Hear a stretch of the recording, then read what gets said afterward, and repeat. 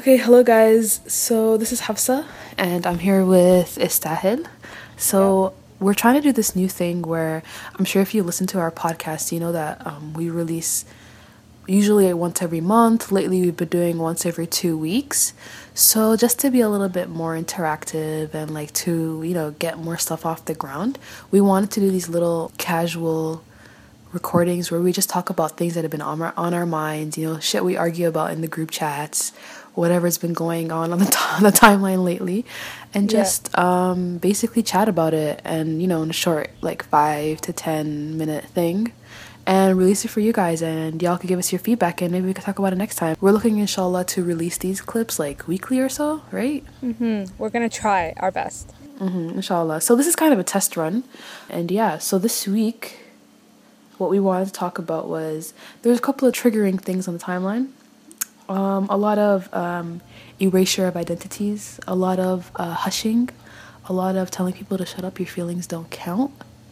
And it all culminated when I saw this video on Sky News. It was like a panel, and this black woman is trying to explain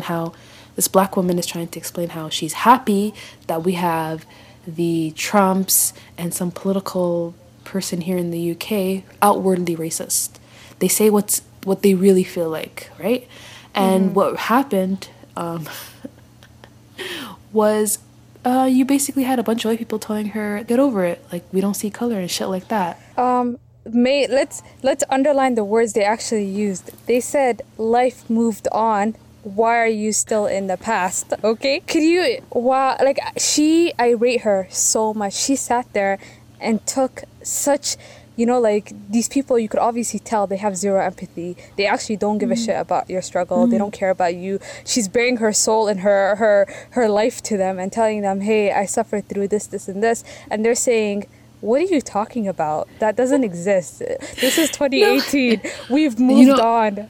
Do you know what killed me? When she was like, I don't expect you to have experienced these things because you're not othered, right? She's basically telling them, you're white, you wouldn't experience this kind of discrimination, so of course you wouldn't see it.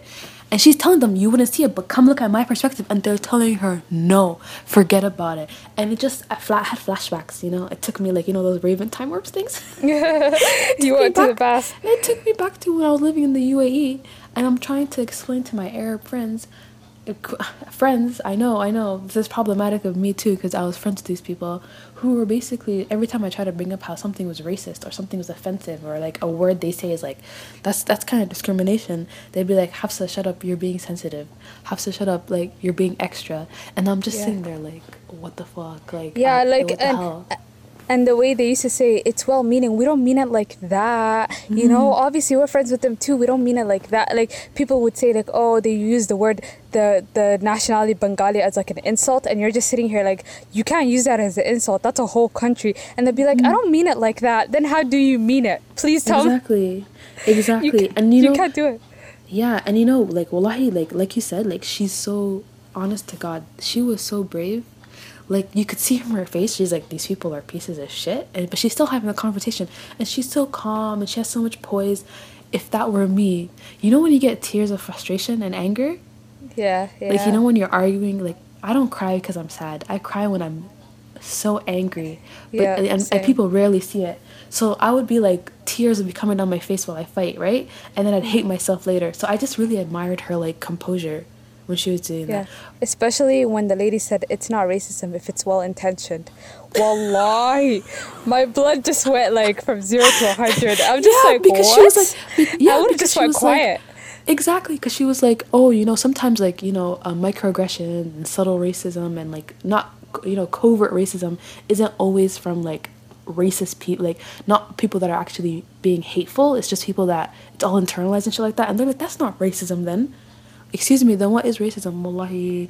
But you know what? I don't even care about that. I expect whites to have that kind of behavior. I'm not even surprised, to be honest, because it's hard to see when something's wrong with you. You have to accept the problem and then figure that shit out, right? Yeah. But what angered me even more, what pissed me off even more, was the next day having to watch the Breakfast Club interview with Amara La Negra. Did you you saw that, right? Yeah. I know. My God. Oh, so problematic. My God. A whole black man and a man who's half black, and I wanted to slap the shit out of both of them. Even They what's her lit name? The they woman on the woman that's also on it. What's her name? I forget her name. She's half black, Ivy or half something. Chinese. Yeah. And I get that she's just like she like I like she tried to jump to Amara's defense, but she was also failing miserably. Like she couldn't stand up to Charlemagne and DJ Envy. I was like, why are you guys such fails? Stupid, stupid. You know what's the saddest part is they literally parroted what those other people on Sky News were saying. They legit said to her, "I don't see that happen. You sure it's not on your mind?" Legit telling her, "It's all in your head. It does not exist. Whatever you're talking about does not happen." How do you tell someone that the struggles they face on a daily basis, the struggles they go through, it's all in their head because you haven't walked in their shoes. You haven't seen it, so you're gonna tell the person you're delusional. Even though billions of people go through this, you're going to tell this person you're delusional. With your chest, you're going to tell this person. Oh Wow. my god. And just to like clarify for people who don't know, Amara La Negra is a Afro-Latina woman who was, I think, an artist in the Spanish and like Latino markets. Yeah. And she wanted to like dive into the American markets. So she was on Love and Hip Hop Miami, right?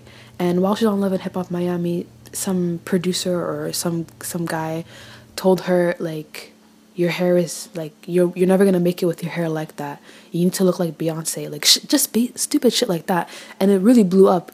But then the thing was, when you have other black people coming to you and telling you that your struggle isn't real, like Charlemagne actually said to her, "Are you sure this is not in your head?"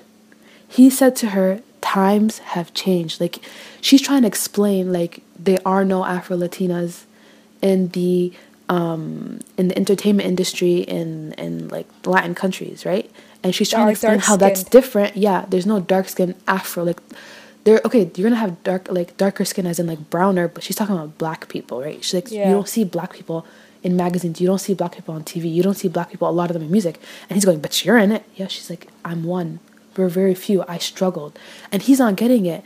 And he's just going on like, oh, but Cardi B made it, she made it here. And she's trying to explain that's American markets. American markets are fully saturated with black people. This is a whole other struggle. Like, and it's just the worst thing is when you're like other minorities don't get your problems. That's what kills me. Like, I remember when the whole 9/11 thing happened growing up, and like I was thinking, I'm just gonna have to deal with white people bullshit, but you have to deal with black people being Islamophobic. Like, it's just, oh my god. I know. It's a struggle every single time, right? From different angles, no matter how you see it. It's kind of sad because she really struggled to get to where she is. And then she comes here and she's looking for acceptance from at least people that look like her. And then they're telling her, what are you talking about? Sit down. There's other people like you. Imagine. You can always say you're Latina with an afro. Yes. Instead of saying you're Afro-Latina. Oh my god, the ignorance. It's like, how do you explain a basic concept as Afro-Latina? How do you explain that to these people? Again, I rate her so much for being so patient, because obviously she's heard this a billion times. We're only seeing the two things that blew up in her life right now because it was caught on camera. Imagine all the stuff that wasn't caught on camera. And then to be told that's all in your head. Yeah, she hinted at that. She basically said, I've been dealing with this my whole life. This is nothing. She actually said that. I've dealt with this so much. When they were like, why didn't you react when that producer was saying that stuff to you about being like Beyonce? And she's like, I've dealt with this my whole life. Like, it's something I'm used to. It's not that deep for me. Yeah. You could tell, because I would probably jump him, but, different people. Oh my god. Anyways, I think we should wrap this up here. How do we conclude this? Well, that's it. Next week, we're going to talk about whatever stands out to us. I don't know. Why would you interrupt me? Now my segment is, my sentence is segmented. Thank you. No, I'm releasing it as is, sis. I'm releasing it as is. I'm actually going to fight you if you do this too. It's a fight. Hey, I will not record it to you.